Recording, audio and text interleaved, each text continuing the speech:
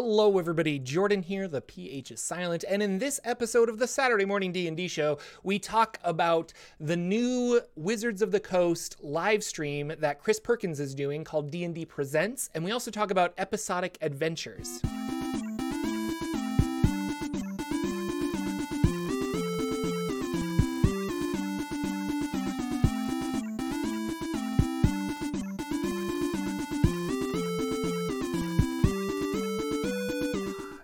Hello, ladies and gentlemen. Welcome to the Saturday Morning D&D Show. My name is Jordan, with a silent PH in the middle, and I am joined always by my wonderful co-host, Sir Lucian, over at Sir Lucian Gaming. Say hello, sir, on this fine Saturday, December morning.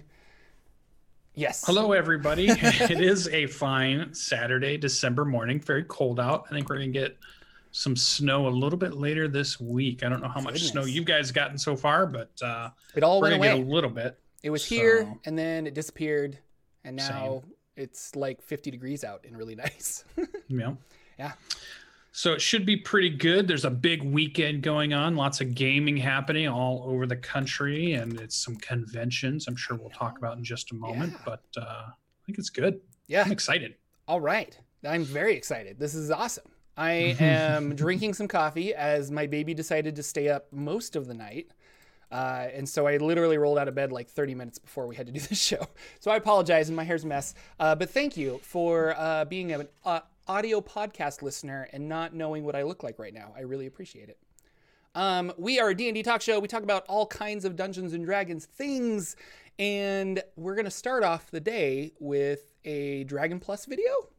What is a Dragon Plus video for those of us who don't know? Yeah, so that was the name of the one on D&D, their channel, their YouTube channel. And they just call it Dragon Plus. And I think it's mostly because it's hosted by Bart Carroll, who does Dragon Plus. Okay, yeah. So, and usually he brings on Jeremy quite often to do Q&As, especially if a UA article had been out. Right. So this was the bring Jeremy on and talk about what we talked about last week, which was the psychic UA article that we got last week, and we got Jeremy's kind of rendition of it. So if you want a little bit more information about what that article was about, or UA article, and why they did some of the things, or some of the ideas that they had, or where they were going with some stuff, that's a good video to go ahead and check out. They also touch base on the much longer UA article, which was the one with all of the new changes to the classes, and even had feats at the end of it. It was like a big long UA article, the one just before that one, and they hadn't quite got to all the questions of that one, so they did a few questions there. So it's a nice inside look at what Wizards of the Coast is thinking when they're building those UA articles, and I'm still excited about them. It does sound like Dan Dillon did a lot of work on that. And we know Dan Dillon's a new hire that's over there, one of the new hires for last year. I say last year, I guess we're still in 2019. So this year, which was cool. So we get to see some of his work that's going into it. And they did really say that they wanted somebody that was like, some of those themes were coming from different pop culture areas, and some of them were a harken back to how things used to be. But they also said they weren't trying to create a new system. This is another way of them trying to figure out, can they do it within the system they already have? So they've had, like we talked about last week, but there's 3 different ways they've tried to decide how they want to bring psionics into this world, which maybe means next year, 2020, we get a psionics-based campaign setting of some sort. Yeah. Or at least one that addresses it. Yeah, I wonder if it will be a campaign setting, and then that's where the new... or not a campaign setting. I'm sorry. Actually, I'm going to back up. Tired. I was thinking it was going to be an adventure that involves psionics, and that they're... I really love my internet. I love it. He's there. I love it. It's this 5 to 8 second hiccup, and it very consistently comes back, and it's just frustrating. But what I was saying is, I was thinking it was going to be an adventure that involves psionics, and then they'll kind of put it in there, because I don't know, maybe they'll do another campaign setting, but I don't think they can do a whole psionics campaign setting, if that makes sense. Sure. Right. Yeah. Well, or they could do one where it was featured prominently. Right. So like in Dark Sun, I think it was featured prominently. probably in Spelljammer, it's featured prominently. I don't know about Planescape if they dived into it too much. Do you think it'll be wrapped up with those new subclasses that they had in Unearthed Arcana 4? Like, I think one big Jeremy, the impression I got from the video is that Jeremy's really pushing to do it that way versus we create a whole new system, or it's like a sorcerer point system or a psionic point system, or it's a, hey, let's create a whole new book for it so that here's your psionics handbook like they've done sometimes in the past. I think Jeremy's pushing for, let's just make subclasses that are flavored enough that they give you the psionic subclass you want, and you can flavor it so it works, and we don't have to redesign the system that we have at the moment. That's the way I'm guessing it's going to go, because he seems like that's the way he's pushing, and I imagine that they listen to a lot of his suggestions quite a bit. So Okay. That would be my guess, but I don't know. I mean, I could be wrong. We're probably going to get one or two adventures next year, and another like Xanathar type book, or maybe a campaign setting or something. But right. Well, how many? I think we always say this, and I always ask the question. I should have looked it up before we started the show. But how many books did they release in 2019? Oh, yeah. I don't know. Because I imagine they'll release that same number or one or two more, because it seems like they're ramping up production to really get books out and really take advantage of the resurgence of Dungeons and Dragons in the pop culture world, and just the popularity of Dungeons and Dragons. I feel like they're really riding that wave right now. So I'm thinking we're going to keep seeing, I don't know, was it like 5 or 6 books last year that we got? It was 4, unless you count Dungeons and Dragons Essentials kit, and then it was 5. So it was Avernus, Eberron, Acquisitions Incorporated, Ghosts of Saltmarsh, the Essentials kit, and Rick and Morty versus Dungeons and Dragons. So yeah, well, the re-release of the Dragons of Tyranny book. That's true. I forgot about that one. That is not in my internet Google search. So yeah. So that's what I assume we will get next year. I assume we'll get another big live show, bigger, better, stronger. It might even turn into I still think we said this quite a few shows ago, but we might be seeing the birth of a new convention, or the birth of a new event that a convention grows around it. Just like Gen Con kind of started small with certain companies, but then it grew into this big thing where all these companies are coming, all these game companies are there to do that now. We might be seeing the same thing with this live event for that too. So, other than that, they didn't have a lot. I'll skip down one more there, where for the new year, they started announcing, hey, we're going on vacation. We'll be gone for 2 weeks or whatever.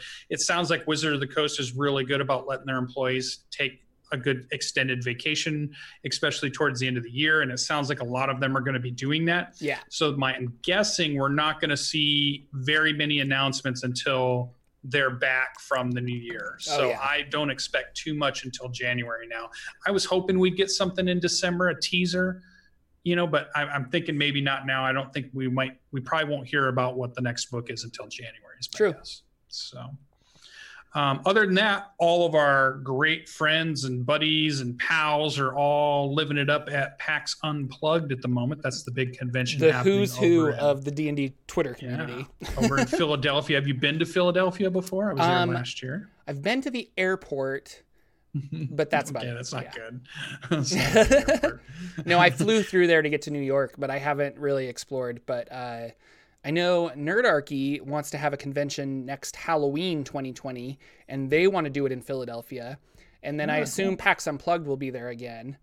And I kind of want to try and hit both of those conventions. So I was like, maybe I'll go to Philly twice. We'll see. Yeah. That'd be cool if he organizes that. That's cool. Yeah, I did see that they were out there. He was doing interviews, which was really cool. I walked around. It's a pretty nice convention center if you haven't been to one before.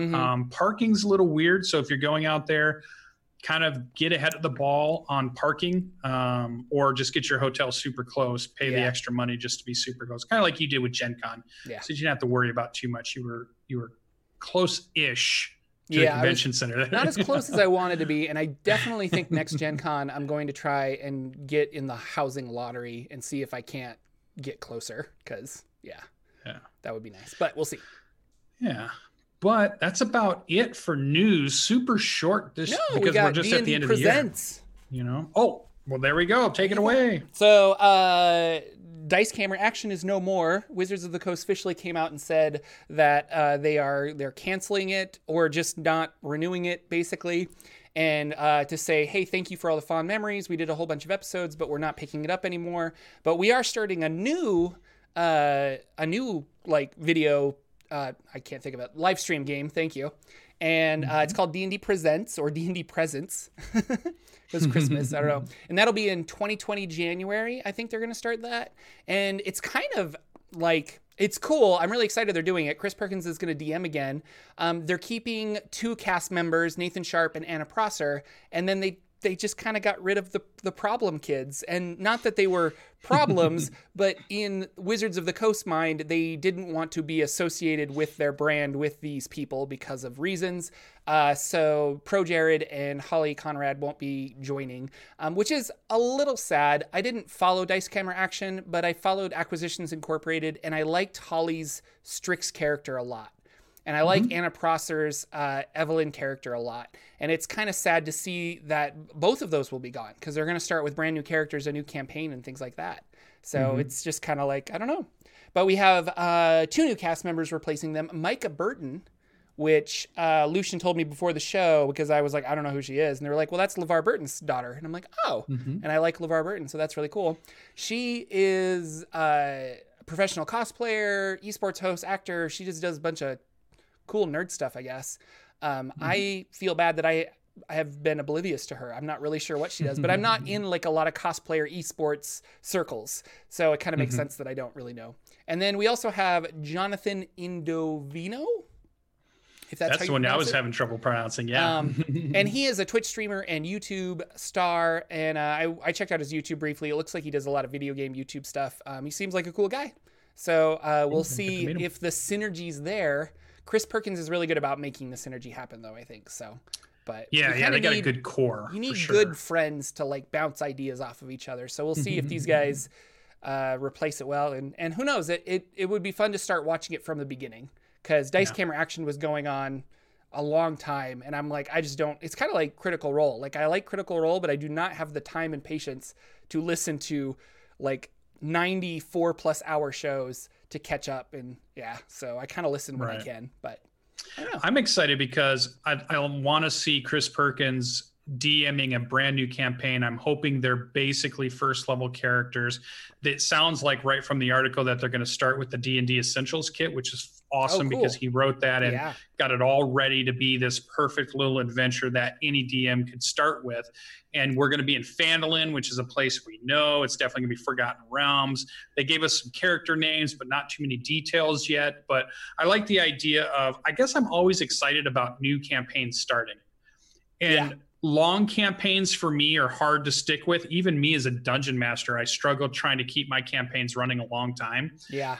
The excitement for me always comes in that week or two before you're going to start a campaign and everybody's building characters and talking about what they want to do or what their character is going to be. And everybody's super excited and you're excited about, oh, I've got this campaign idea and they're going to get to do this thing. And this is the very first plot string I'm going to throw out there. And this is what the whole campaign's based on. And that excitement level for me never seems to be greater than at the beginning. Like the beginning is always super high, super hyped, and you're just really excited for it. So I can't wait to see it. I think I would have been into Dice Camera Action a little bit more had I been there from the beginning, but since I didn't, I came in halfway. I kind of watched a few episodes here and there and then would bounce off it, come back every now and then, watch an episode, bounce off. But I always like the idea of getting to watch it right from the beginning. And I like low-level character play. I love watching people try to maneuver when their characters aren't quite superhero yet, and not in that 8th, 9th, 10th, 15th level, whatever. And they don't have all kinds of crazy magic items. They don't have all kinds of crazy different things. So I'm excited to see what it is. I want to see Chris Perkins' style again. It's been a while since we've got to see him dungeon mastering. He's done some live shows here and there. Those are more performance based, I think. But I want to see I almost want to see Jeremy, do some more of those, or just some more of the Wizards of the Coast people putting on, doing those on the live Twitch channel version of it, not the go to the show and they have to put on a big production. Right. Because I feel like those are kind of a different show than a normal show. Yeah, I think those aren't your typical Sunday afternoon D&D sessions. No, it's interesting that you say like you like new or you get excited for new stories to begin, because we're in like a conundrum right now because one of our players, basically his schedule doesn't work out very well. And so we normally play 2 games a week, but we're going to switch it back to 1 game a week. So the consensus has been we need to finish Acquisitions Incorporated because we're really close to finishing it. And then we'll go back to Ghosts of Saltmarsh and I'll run that and then we'll finish that. But one of my players was like, well, how long do we have with Ghosts of Saltmarsh? And I'm like, well, you guys are level 7. I think it goes to level like 13 or 14. So you're, maybe halfway there. And he was like excited to keep playing, but kind of bummed out because he has an idea for a game he wants to run with us. And since we're only playing once a week, we need to finish this one. And I was like, no, this is why I kind of, and this will get into a little bit later, but Matt Colville had a really good video on downtime. And he said it was probably one of his most important videos, even though it in his mind wasn't going to like take off like an important video. But what he had to say was really meaningful to him. And that, D&D used to be modular in that you would run a campaign that was like levels 1 to 2 or 1 to 3. And then you would find another one that took you from 4 to 6 or 4 to 7. And so you kind of just play games like that. And it was really easy for people to jump in and out, like, okay, yeah, that was fun, we got to level 3, let's start this one over here and make new characters, but the current Wizards of the Coast plan is these year-long or even double years of play and these epic campaigns that just take a really long time to get through. So I don't know. I also get really excited, and although I'm excited to keep running Ghosts of Saltmarsh, I can totally sympathize with him to be like, but I'm excited about my game now. I want to play it right now. And the only thing I could be like is like, I don't think I can join that game if you want to play it right now, but go find friends. Like, you don't necessarily need us. If you really want to be a DM, go be a DM. But yeah, so right. I don't know. Yeah, that video was really good. It reinforces that the way Matt Colville likes to play is very much the way I like to play. Mm-hmm. And I fall into the same traps that he was talking about, because he was like, that's one of the downfalls of his newest campaign, the Chain of Acheron. He's like, I've already made a huge mistake. He's like, I decided to make this big nebulous campaign that never really has an end to it. And that's never been my style. He's always like this, there's like this start and finish for him. And then there's a big break. They can do some other things, or they can do these, like you said, the downtime one-shots that he talked about, or they could play some other games, or another DM could run some, and then they would come back and they might do something else with that campaign a little bit further on. But the way he pitched it in the Kickstarter was, we're going to start a campaign and it's going to be like Critical Role. It's going to run for 2 years. Everybody's going to get to level 20 before we even think about restarting over. And that's just not the style he's used to playing. So he kind of admitted, that's been my big mistake. I shouldn't have done that. And I feel that I'm the same way. I'm not built as a dungeon master yet, or at the moment, to be a 1 to 20 level campaign designer, runner, facilitator, whatever you want to call it. I'm more at home and I have more fun running small chunks. And they could be varying chunks. They could be, hey, let's run a 4 to 7, 4 to 8, like you said. Hey, let's run a 1 to 5 and see what happens. Let's run a 10 to 12 and see what happens. But the campaign itself is going to be maybe a 10 session, maybe 20 at the most. But even that's quite a few sessions. Like my Secret Revenant on the reboot of it at this point is on session 19. This Monday will be session 20. That's the longest I've gone on a single thread campaign so far. Like, I'm always rebooting or restarting, or let's do new characters, or let's do this. I don't necessarily get through all of those sessions. So I know there's lots of players that want to play long campaigns, and I get it. I mean, you just got to find the dungeon master that's really good at that. Not all of us are good at that. I'm definitely good at let's build lots of different campaigns that we all get to play around with new characters and new mechanics and new ideas, and just see where they go for a little while, let it rest, and let's do something else at that point. So I can see what you're falling into there for sure. Has he said what his cool campaign idea is, or has he kept it to himself so far? Oh no, so it was a Kickstarter, and it's called the Wild and Weird, or the Weird and Wild. I can't remember. But is that grants? I don't know. Oh, the Wild and well, he did one called. Oh no, I'm thinking of Grim World. Maybe that's Wild and Weird by Charles Ferguson Avery. Okay. And it's a supplemental book for D&D, and it comes with custom spells and this world, custom spells, custom monsters, and it's in this really interesting world. And he wants to do a very low magic setting where we have to do like gritty survival in the forest. And he's really excited about it, and he's writing this whole thing. So it's not a game that's being pre-written, but he's using this world, and then he's writing the game around it. And so, yeah, I was like, yeah. And he likes the idea of us like multi-classing into magic, but like starting, level 1, we're not going to be magic users. We're going to be just like regular everyday people. And then maybe we get something that unlocks us. So at level 2, when you become level 3, you can be a level 1 warlock. So you'd be like a fighter warlock or something, or access wizard or clerical magic. That's his plan, and it sounds really cool. And I'm like, no, I'm willing to play in just about anything if the dungeon master is really excited, because like if you're stoked for this, like there's got to be something that you think is really cool that I'm also gonna think is really cool. So yeah, I can always find a fun character to play. yeah. I got a million concepts. Yeah, so that's pretty cool. So I think that's what I'm excited about. I think with them showing their different live shows, it gives people a lot. I always like the idea that there's lots of different versions of how to play D&D out there, because I do like Critical Role, but I also am absolutely aware that most of us can't dungeon master like that, or it wouldn't even be fun if I tried to. That's not the type of game that I think I would be good at running, or even trying to run as a Matt Mercer game. I have a lot of fun running it the way I run it, which is very combat heavy, very player mat moving miniatures around heavy, probably because I like, miniature games. Other people really like theater of the mind stuff. Other people like switching storylines. Other people like long campaign threads. And I love the idea that there's so many different ways to do it, so that anybody that wants to do this doesn't have to think, oh, well, I don't do it like that person. I don't do it like Jerry Holkins does it, so I guess I can't really be a dungeon master.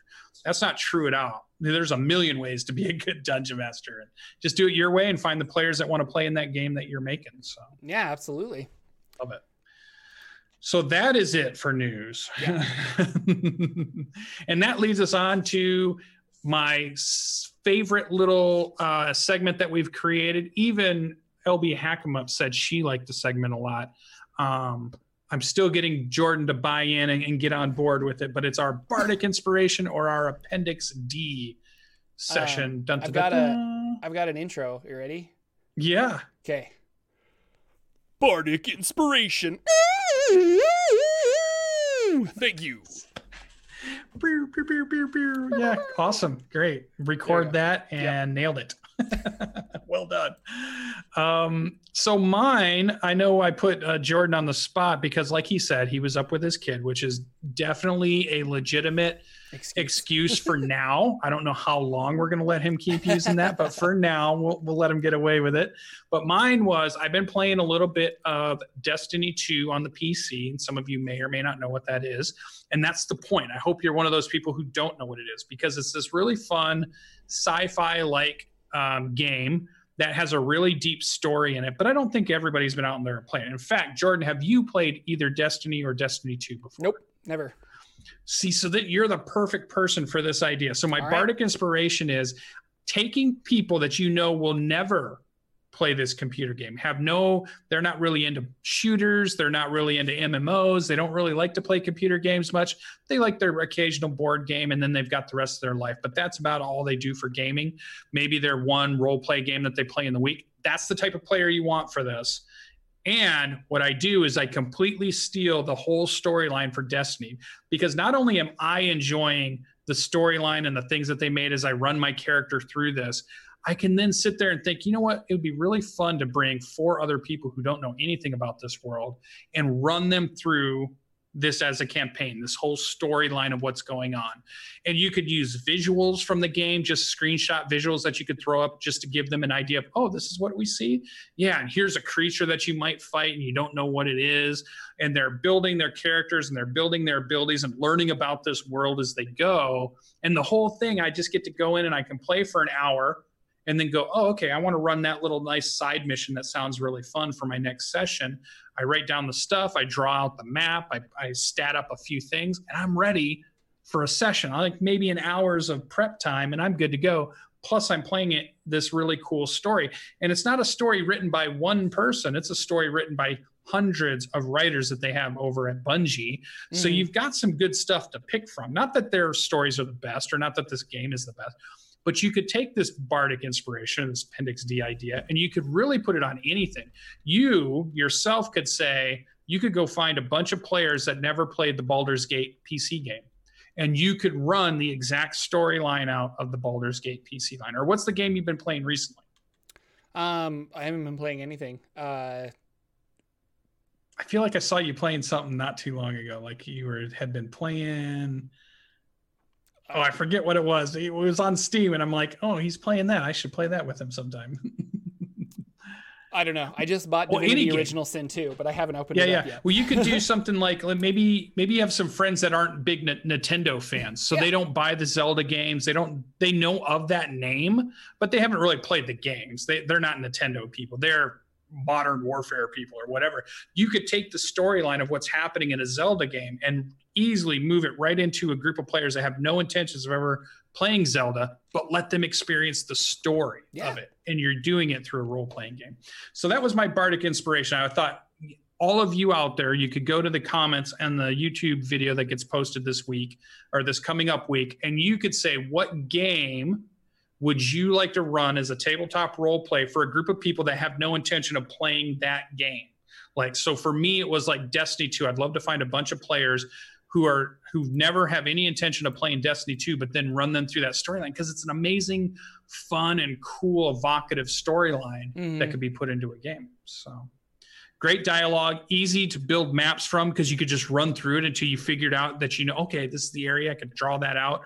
Great art assets for references and deep lore that's coming from many writers, not just one, which should make it a stronger overall lore encyclopedia or lore wiki that you could look up and draw from. I feel like it could be a really strong way to run a game. Yeah. So that was my bardic inspiration for this week. Did Jordan come up with one? I did. Cool. Last minute, but here's what we're going to talk about. So I listened to I actively listen to a podcast called Roll Up and Die. And it's about RPGs, and they mysteriously just kind of stopped posting episodes like, I don't know, it's been 2 years now. And then randomly my phone downloads a new episode of Roll Up and Die because they just like made up a new episode. And they acknowledged, they're like, we've been gone forever, but we just had an idea, get the gang back together and do an episode. And they were talking about pulp adventures, which are those larger than life characters. And those characters like Doc Savage and I mean all these other things, they really, Indiana Jones is like a pulp character. They really lend themselves to RPGs because the characters you're playing are technically larger than life in that world. Even though you're level 1, you have magical powers and fighting prowess that your average peasant doesn't have. And so I like that idea. And it got me thinking about media that I consume now. And one of my favorite shows back in the day was Doctor Who. And I really like Doctor Who, and I like the story structure of Doctor Who. So circling back to what you were talking about, pulling stories and things like that, where, the Doctor and the TARDIS appear and they have an adventure on whatever like random planet they're on. And then at the end of the episode, they get back in the TARDIS disappears. And then we wait a week, and next episode, the TARDIS appears, and they're in Rome, and they have an episode in Rome, and they're running around like this. And it's like every week is just different, but we always end with them getting back in the TARDIS, safe, and disappearing on their next adventure. I've always wanted to run a D&D or a role-playing game campaign like that, where I have a group of, say, 8 friends, and I'm like, guys, I want to run a game Friday night. Come to my house if you can make it. 4 or 5 of them can make it. So they show up, they all have their characters, and we roll or we play whatever 2 to 3 hour game that they have a mission for this one shot basically. And when they finish, they all go back to headquarters. And then the next week, maybe different people can come out and they can all kind of come out and do stuff. I don't know how that worked with leveling. I don't know like that, but I really like the idea of these non-secular story arcs. Like you can kind of just pick and choose characters and play, but you are, as a dungeon master and as like maybe the players that are more committed, you are getting like an overall story and you're growing with these characters and things like that. So I don't know. That was kind of my Bardic inspiration. I liked the idea of, I want to, and there's other systems for this, maybe Monster of the Week, although I haven't played that, but the title kind of lends itself to being better. But I like that idea of this also kind of spawned, I'm rambling now, but this also kind of spawned from, I've wanted to do a improv comedy show like Doctor Who, where the Doctor comes out of his TARDIS with his companion, and then a bunch of improv actors hop on stage and pretend to be aliens or pretend to be Abraham Lincoln or something like that. And then you do a 30 to 40 minute long form improv sketch based on what you're giving. And then they go back in the TARDIS, they disappear, and it doesn't matter because the next episode he'll come out and it'll be something completely different. And I feel like you could, I was thinking Sliders, as you're saying that old TV show Sliders. That's exactly, and you don't have to necessarily watch them in order. You could just sit down and watch an episode and you know these characters and you like it. And so, I don't know, I really want to run a D&D campaign like that, and I wonder if it could work. Here's the funny thing too. As you're describing that, I just realized you have just given the perfect definition of a West Marches game. Yeah? Back in the day when we were talking about West Marches, like, I don't know if I know what West Marches is. What you described is exactly that. Is a West Marches game. It's this idea of every session is encompasses itself. Yeah. You go out, you come back. There could be different people each time. Some people might have a connection, but it could be a loose connection. And like you said, the people that show up the most probably have more of the story, but it still allows for people just to come up and be one-offs or one-shots, and it's over. It's just all inclusive. You're back at town and you're done. So it's not these long-running campaigns that I seem like we've all fallen into lately. Yeah. You just it's almost described like the West D&D Marches. has to be these really long, epic things. And I was like, but it doesn't, we can just play a game. I was in a game of Blades in the Dark, which is a fun RPG. Yes. And my friend that was running that was trying to do exactly what I was describing. So there's a city in Blades in the Dark, and I forget its name, but you go to the city, and then there would be some kind of... Blades in the Dark is based on heists. And so there would be like, we'd have to pick up something, we'd have to steal something, we'd have to murder somebody, we'd have to kidnap her, I don't know. It was something like that. And so it was always like we'd assemble a team, we'd go do the heist, we'd come back, and then we'd like have downtime figuring out what we're doing next. And then the following week, Jordan would come again, but like 3 new people would show up because other people couldn't make that week. And so then it would be the same thing. These are the people I'm gathering for the mission, and we're going to go out and do that. And it was interesting. I don't think it worked 100% how the DM wanted it to work, but he was like, it's an experiment. We're going to try it out. And like the more we played like that, the more I think we could figure out how to make it work. That's exactly what happened to my West Marches game, is that it was an experiment. I had the idea of what I wanted it to be, and I got maybe 80% close to that, but I didn't master it and I didn't get it perfect. So I definitely needed more ways, because you have to nail the 1 episode per session formula, the magic of a really fun, everybody loved it, but I got it all done in 1 session. We didn't need to all come back and finish. Yeah. And I think the one thing that throws it off is if you're going to do it for D&D 5e, is that the combats can take so long that it's hard to judge how much you're going to put in your session. If there was a way to streamline that combat a little bit, I think you could do it. And I was choosing 3-hour sessions, whereas I think if you're going to do that style, I think 4-hour is really the better. It gives you enough time to do everything you need to do.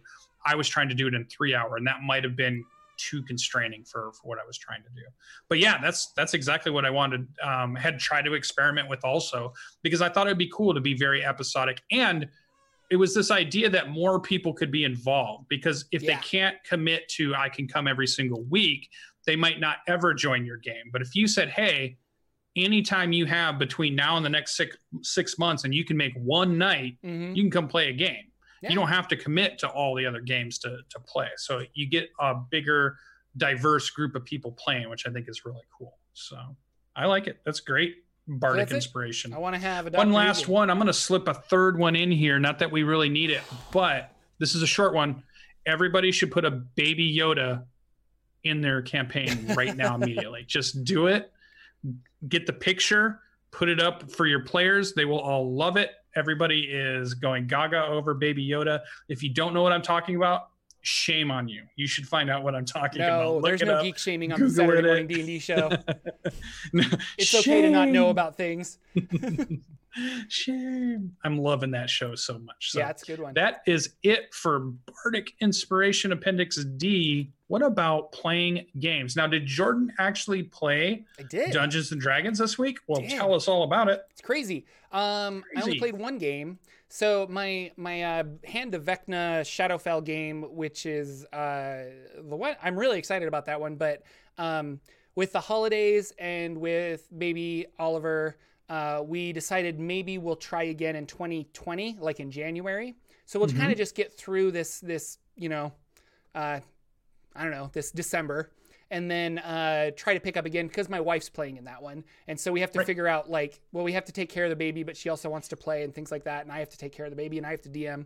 And so our friends are understanding. So we're kind of just taking some time off with that one. But my other group, my Ghosts of Saltmarsh group, we did get together and meet, and that was a lot of fun. And they're in a transitional period where the Ghosts of Saltmarsh book gets you to level 5, and then the next adventure is level 7. So I've been doing side quests for them to kind of level up from 6 to 7, so I don't just automatically say you're here. And it's been fun because they've been able to do downtime. They've been able to explore the city a little bit more, and they actually got at a boat and went to Keoland, which is the kingdom to the north that kind of governs Saltmarsh. And within Saltmarsh, there are the loyalists who are, loyal to Keoland. And then there are the traditionalists who are kind of like, we want to be our own independent thing like we were, and we don't want the crown, bringing us down and telling us what to do and stuff. And so there's these two factions that are kind of fighting. And it was fun for them to be able to go to Keoland and see what was happening. There's also this Church of Shar that attacked them in Saltmarsh, and so they kind of wanted to see, is there a Church of Shar in Keoland, and what's going on there? And they discovered that it's not as evil. It's not a good church. It's kind of a cult, but definitely not as evil as the one in Saltmarsh was. And so they're getting more puzzle pieces, and they're trying to figure out what's going on there. It was a lot of fun. Our artificer fully switched over to the new artificer from the playtest content. So he was running around with a bunch of new abilities and stuff, and was really excited about his artificer, which was fun. They got into it's funny. So you talk about you like combat, and this was very much a non-combat day, and I think my players felt it too, but it was necessary, if that makes sense. I'm we're kind of in a place where if you don't show aggression, the people in the city aren't just going to come out and kill you and things like that. So they're trying to coerce you. They're trying to do a bunch of other things. And one of these Cult of Shar members was explaining to our artificer that if you want true power, Shar does not offer that. But there is a chained god that can bring you all the power you want. All you need to do is offer up your soul, blah, blah, blah, blah, blah. So he kind of met with this guy in the middle of the night in a street alley to get more information on this chained god. And the agreement was, come back here the next night, but bring a human sacrifice, and we'll fully indoctrinate you into this chained god cult. And he's like, okay.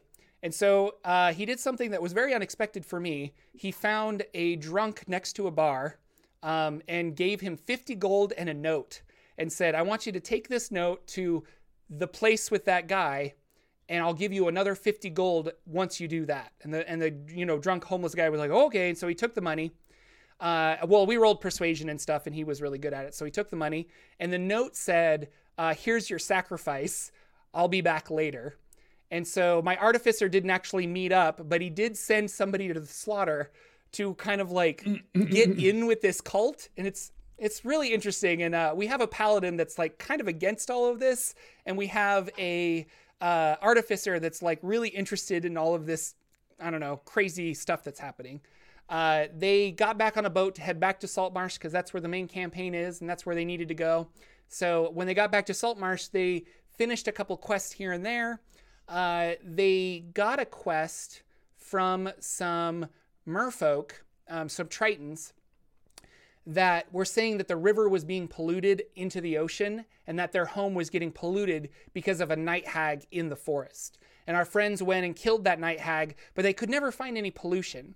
So when they got back, they kind of confronted these 3 Tritons and said, you know, we didn't find any pollution and we don't think you are who you say you are. And it turned out that these 3 Tritons were actually 3 sea hags who had like beef with that other hag. And this was a side quest that I came up, or that was in the book that I kind of modified to make it happen. So they ended up killing these sea hags, which was a fun, close fight. And they got a really cool item called an iron flask. And this is in the DMG, and it's a magical item that holds a demon. And when you open the iron flask, a demon will come out, or a demon that was trapped in it will come out, and it will serve you for exactly 1 hour. Then it will turn on you and attack. So they're really excited that they have this item, and they're not sure exactly what they're going to do with it. But again, the artificer is like leaning towards these dark places, and so he's really excited that he has this demon that he can like run around with.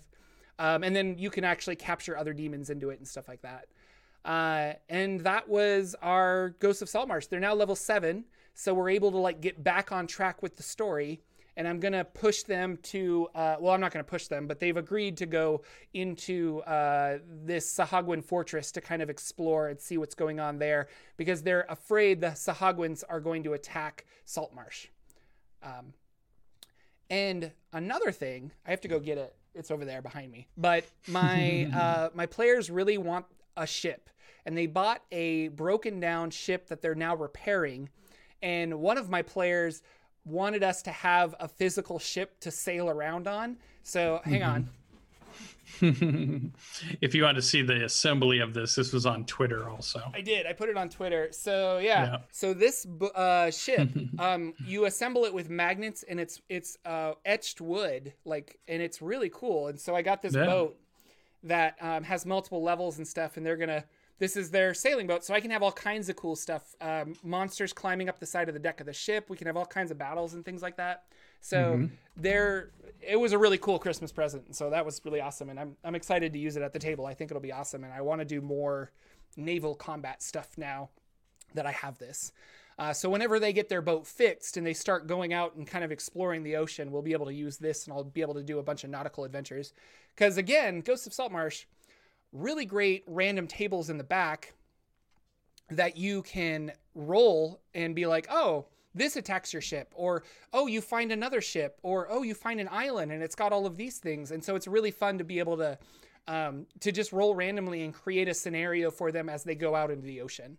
And I like that a lot. I'm really excited. So it'll be fun once we get there. But yeah, now we're only playing once a week, so we'll see how long it takes us to get through Saltmarsh. Might be a while. So, but really Very fun. cool. I like Ghosts of Saltmarsh a lot. I'm having a good time with it. I recently finished reading Descent into Avernus, and it's weird because Descent into Avernus has the higher production quality, and it's an original story. It's not like a rehash from older modules kind of a thing, but I prefer Ghosts of Saltmarsh over Descent into Avernus. Like, I thought I would really like Descent into Avernus, and it's a fine adventure, but if I had to choose between the two of them, I would definitely choose Ghosts of Saltmarsh. I think it's really interesting and well written, and the way I'm running it with the downtime and stuff like that has been really fun, because there's new mechanics that I've been able to do lately, and have complete sessions where we don't do hardly any combat, because there's so much for them to explore and so many people to talk to get information from, and to, shop and to do whatever they want to do. And so it's been really cool. Yeah. Are there still a lot of dice rolls happening if there's not combat? Yeah, there's persuasion checks. There's things like that. There's deception checks. There's stealth checks to hide from things. There's things to do that. But yeah, I mean, not a ton, but yeah. It's definitely, I've usually always been very combat heavy, and these last couple sessions of Ghosts of Saltmarsh, just because the way the adventure kind of fell into place, they had to do a lot of talking to gather information, and that took up the majority of the night. So they did get that one awesome combat with the Sea Hags, though. So don't think I'm not throwing them any combat there, Lucian. What is this D&D non-combat game you're playing? Blasphemy. Ridiculous. But yeah, what did you do in games this week? So we had our typical sessions, our Monday and Wednesday sessions at the moment. So Monday night is the Seeking Revenor West Marches style game that has kind of turned into the one group that I'm running at the moment because I wanted a nice long storyline to go through here. And I'm using a lot of the Strongholds and Followers stuff from that book, from Matt Colville's book. So they have a keep. They called it the Abbey of St. Timor, which was one of the characters that had died in this abbey as they were trying to clear it out. They were on their way to fight at the Black Pyramid and then had realized that an army is marching on their keep. So they had to hurry back to defend their keep. One of the things that Matt Colville always says about that is it's not really theirs until they've defended it at least once, which I really like. So there's this army of several units of what I'm using is Norkers, which are some Greyhawk kind of goblinoid-like creatures, a little bit modified for my 5e campaign. I'm using some Gnolls on Direwolves as some Vanguard. And then I've got this back line of kind of like heavy troops, which is a group of Ogres, a group of Trolls that are guarding the main Stone Giant. And then I've got a couple of hill giants, which are acting as like siege weapon kind of guys, right? And the players had decided to stay hidden outside of the keep. As soon as this army started to fight, they were going to come in from behind and try to assassinate the general to see if they could break this army without having to fight the whole thing. But it's quickly all just gone to a mess. But what's really fun is we've had this really big map in Roll20. We've got the keep drawn on there. We've got the units moving around. We're using some of the unit combat. They had a unit of mace and shield footmen that came from the Temple of Helm, which is one of the paladins is for the god of Helm. And they also had a unit of elven rangers. They're called Wayfinders that came from, there's an elven city to the north that they're friends with, and they have a unit that helps them out. So they had 2 units, and there's other units that are fighting each other. So we're getting a little bit of like unit on unit action, but we're also right in the middle of that. We're getting players fighting other creatures, and they've fought the ogres and they've done pretty well. But now the trolls and the giants are about to descend upon my level. I think they're all like level 6 or 7 right now, but they're pretty powerful characters.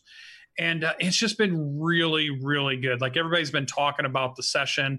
We're midway through the battle. It's going to be a 2-session long battle. I mean, we started the session off with fighting.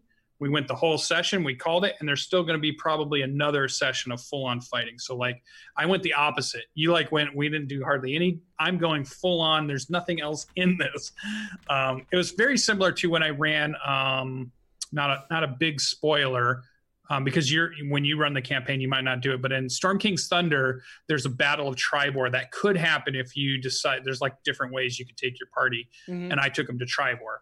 And there's a big battle that happens. That battle, when I ran it for Storm King's Thunder, took us 3 sessions to resolve because there was so much going on in this town being overrun by this horde of giants. Very similar to what we have now. So it was really fun to jump back into that. My players are very tactical. They like to use all their abilities. They like measuring things out. They like coming up with weird combinations and synergies. And the battle's going up and down. And they got their barbarian did a crit. And he's got like polearm mastery, and he's using a great axe and all this craziness. And all of a sudden does like 47 points of damage in just one single hit or something crazy. And it's just like, so big damage is being thrown out, and it's been epic. It's been really fun, and they all had a really good time. They're talking about what their plans are for the next coming up session. So that's the thing that I'm always starting to recognize if my sessions have gone good is by how much they're talking in between the session. So if they're doing a lot of, because we use a Discord channel where they all can chat and talk about what they're doing. If they're focused on, oh my God, what are we going to do in the next session? I know I ran a pretty good session. If it's crickets and they're not really talking about anything, I feel like, well, all right, maybe I need to up my game a little bit. These guys need to be invested. Yeah. So that's been really cool. I really enjoyed. We've got to use some stronghold actions. So like the paladin has been able to use a stronghold action from the book of Strongholds and Followers, which is the one he chose was a really cool one. It's these golden chains surge from the ground, being powered by Torm, his god, and they wrap themselves around all evil aligned creatures on the field. So it's just like all these golden chains just grapple them and then hold them down, and they have to make a grapple check if they want to break out of it. So this really cool cinematic scene. And for the first time, our druid, because he got his grove done, which is an add-on addition to the keep, I allowed him to do his keep action, and his was he was able to summon 1d4 shambling mounds, but we kind of used like the treant picture for him. So he brings up 3 of these treant CR6 creatures in the battlefield, and they're going to battle with these big giants, and it's like epic, and they're all just loving the idea that all these things are happening and all these weird abilities are coming together and they're really getting to fight. So I've had a really good time with it. It's kind of energized me again. I feel like I'm about to hit a big lull though, because when this finishes, I don't know what we're going to do next, because this is kind of the culmination of one big story thread and we're done. So now what happens? So I'm in that area of everybody's campaign where you get to an end point and you're not sure where you're going to go. I almost assume like it's when they defeated your Black Pyramid. Yeah. And now you were starting to think, well, they want to go home. Do I take them through the Shadowfell to do that? Do I do this other thing? Do I, what am I going to do? I'm at that spot now where I have to kind of decide now, where does the campaign go? There's still a big overarching thread, but what are the other little things that are happening? So I have to kind of decide that. So we're getting to that point, which might work out because we could take like a Christmas break, give me some time to really think about what we're going to do, and then keep ramping that up. But this is the longest I've ran any campaign so far. So it's been a struggle for me to keep interested in running it when it felt slow at times to me, or like I wasn't really getting things done, or I don't know. I'm never as excited as I am in that very beginning. That first week you're going to run a campaign, my excitement level's through the roof. And right now my excitement level's like halfway for that, right? It's good. I'm enjoying it. I'm loving it. I love their enthusiasm about what they're seeing and what's happening to them, but I'm still not as excited as I was that day I started, Seeking Revenor, which was really super cool. So I might have to go back and find a way to get more of that excitement back into me. The Wednesday night game is the Tomb of Annihilation game. I still, hands down, think this is the best campaign to play in. I agree with you that I bet Ghosts of Saltmarsh is written better than Descent into Avernus. I still want to play more Descent into Avernus, and we are doing that with LB Hackemup. I'm not trying to it's a fine adventure. No, I think that Saltmarsh book is oranges. Really good. Yeah, that Ghosts of Saltmarsh is one of their top. That first chapter in that book is one of my favorite reads to this day. It's really good read, and so I really enjoyed that. But playing this Tomb of Annihilation, once you get to the city of Omu and you're doing the other stuff and you're working through this, I just love this campaign. It is so good. My character is Vanguard, the War Wizard. We're 4 or 5 levels down. We have no idea how much more we have to go. I don't want to spoil it. It's a nice big puzzle thing going on right now that we're having to try to figure out what the right combination is to get to the spot we need to go. We keep triggering things that are almost killing us. And the further we go down, the traps have gotten way and way more deadly. Like they're starting to hit for some really serious points. People are taking 45, 50 points at a time in just a round, and all of a sudden hit points are going crazy, and you're just like, oh, this is dangerous. So that's all really good, but we're getting lots of good magic items and stuff too, so that's been really fun. So it's been, what I like about it is the diversity of the traps, the puzzles, but then the encounters that are happening while it's happening. So we're getting a good variety of traps, RP encounters. Like you might come across somebody that's been trapped there. You might come across a body. You're trying to figure out how or what happened to them. You're trying to figure out a message that's been written on the wall, or you're just RPing with your friends and your NPCs in your party. And then the really good combat stuff of things you haven't always seen, things that are meant to counter adventurers. I don't know if it's a big spoiler. Well, it's a spoiler, so I probably won't say it. I recommend that you go play this. If you haven't got a chance to have a dungeon master run you through Tomb of Annihilation, definitely do it. Make your way through the jungle part. The jungle part is a lot of slogging through hexes, a lot of wilderness stuff, and you might feel like you're a little lost, but I guess in a way you should feel lost in a jungle. But once you hit that City of Omu stuff, man, it's really, really good. So I love really want to. So I've been talking a lot or thinking a lot about, my group. We were playing Wednesday, Saturday, and Sunday. My Sunday group is kind of like twice a month now, maybe. And that's my Vecna game. And my other two groups was Ghosts of Saltmarsh and Acquisitions Incorporated. And now that's going to be just once a week. And I really want to do like a Tuesday or a Friday game. And I was thinking, I was like, I really should try to run online Tomb of Annihilation or Out of the Abyss, because those are the two that I really enjoy the most. The two modules that Wizards of the Coast had come out with. So it's on my. I'm really thinking about it because I like Tomb of Annihilation a lot as well. It's fun. Yeah, and just like in chat there, they said, we're talking about Discord. We should put our Discord link. We do have a Discord channel for all of our fans to come and talk about all things gaming in our Saturday morning D&D show. I'm sure. Do we have that link? Let me see if I have it active here. Yeah. Should just be create an invite, right? Invite people. Let's try that. Sometimes we can do links in chat. There we go. Yeah. Hopefully that works. Come join us. Have fun. Talk to us all about that stuff. So that's what I've done.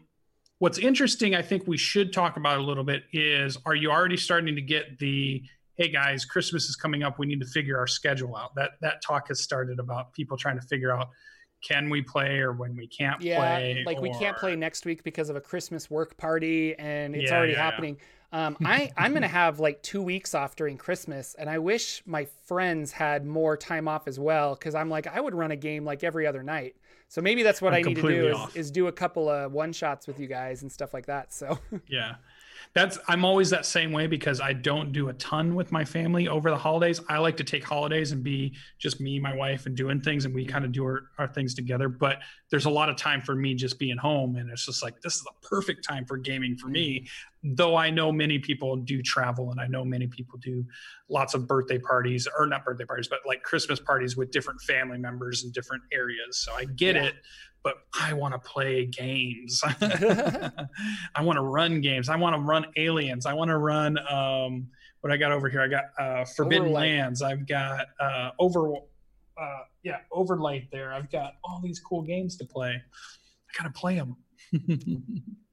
But that's about it for my playing in Dungeons & Dragons. Our next Saturday game with LB Hackemup for more Descent into Avernus, I think, is in 2 weeks.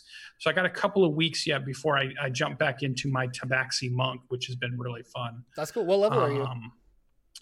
We just hit 3rd, so I just was able to choose my path for my monk. And I went the one that has all the elements because I wanted it to be a very elemental style monks, so I could really pull on stuff. I like the flavor of that. The elemental monk, where you can use your key to do burning hands and things like that. But it has been like, it is well known to be the worst monk path. Not saying anything, like, you'll make it work and you'll have a lot of fun. Even a bad monk path is still a good monk. It's kind of like the fighter. Like, even the Eldritch Knight fighter, which is the worst of all of them, is still a really good fighter.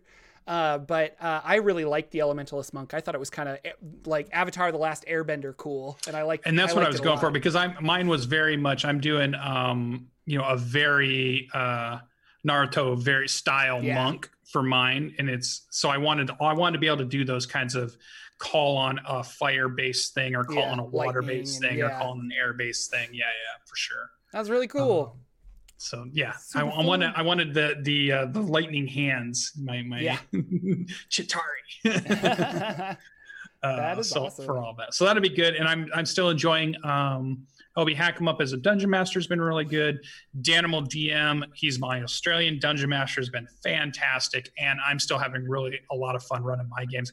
I really should run a few more, but like you said, you've got the kid. We've all got I think I'm good kind with of 3 a week. stuff that happens. So Yeah. I'm gonna try and keep it at 3 a week, and we'll see what can happen. So, all right, cool. Yeah. Just a heads up, it is PAX Unplugged. If you are an Acquisitions Incorporated fan, they are going to be streaming that on the Acquisitions Incorporated Twitch channel tonight. I think I'm going to watch it live. Usually I catch it on YouTube later, but I have not a lot going on tonight, so I'm going to be watching that, and it'll be a lot of fun. Maybe I'll see you guys in chat. And they're in hell. Yeah. That's really where excited. they left off. They Really are in excited. hell. Love it. Fantastic. That is our show, ladies and gentlemen. I want to thank you guys for allowing me to wake up. I feel really energized and refreshed, as aside from my maybe 3 hours of sleep I got last night. But you guys are really, really great. Thank you so much. Thank you for liking, subscribing, sharing, all that other fun stuff. We really like having our followers be active in the chat and things like that. So we love all the YouTube comments that we get. If you do listen to us as a podcast, rate us on iTunes, rate us on Spotify, or wherever you listen to podcasts. That would be really great. Also, I lost my train of thought. Also, need more sleep. I need more sleep. Yeah. Okay. It'll come back to me. Oh, join the Discord. If you are interested in our Discord, it is, there's a link in the description of the YouTube channel and in the show notes for the podcast. And it's, I believe it's active all the time. So let me know if it's not, but it will, you can just join. Anybody's there. We kind of just share whatever D&D stuff is going on. I think the other day I put in like Tiny D6 was having a huge sale, and so I kind of told people like, hey, it's 85% off if you want to grab all these like tiny dungeon stuff. It's really cool. So we try to be pretty active in there. Thank you again, ladies and gentlemen. We will see you next week with another episode of the Saturday Morning D&D Show. I got to go to my thing slide here. Okay. I'm ready. Bye, everybody. Thank you so much. Take care. Our intro and outro music is 8-Bit March by Twin Musicom, licensed under Creative Commons. Check out their website at www.twinmusicom.org.